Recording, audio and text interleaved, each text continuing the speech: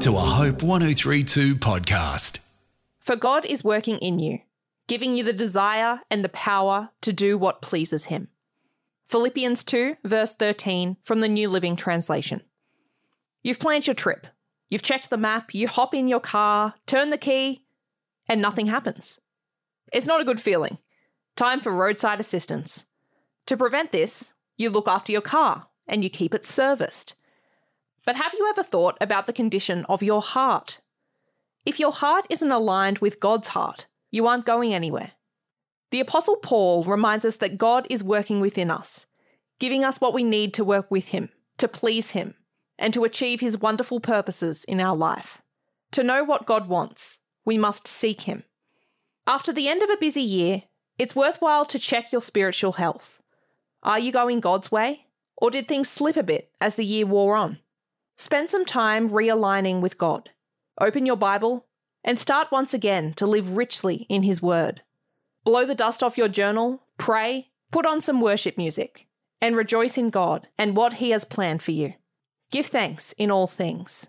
Jot down your goals for this new year and pray into them, committing them to God. As Leonard Ravenhill writes, prayer is not an argument with God to persuade him to move things our way, but an exercise by which we are enabled by his Spirit to move ourselves his way. It's never too late to bring things back into line. Look to God with an open heart, and he will do the rest. This devotion was written by Chris Parfoot. This is a Hope 1032 production. Thanks for listening.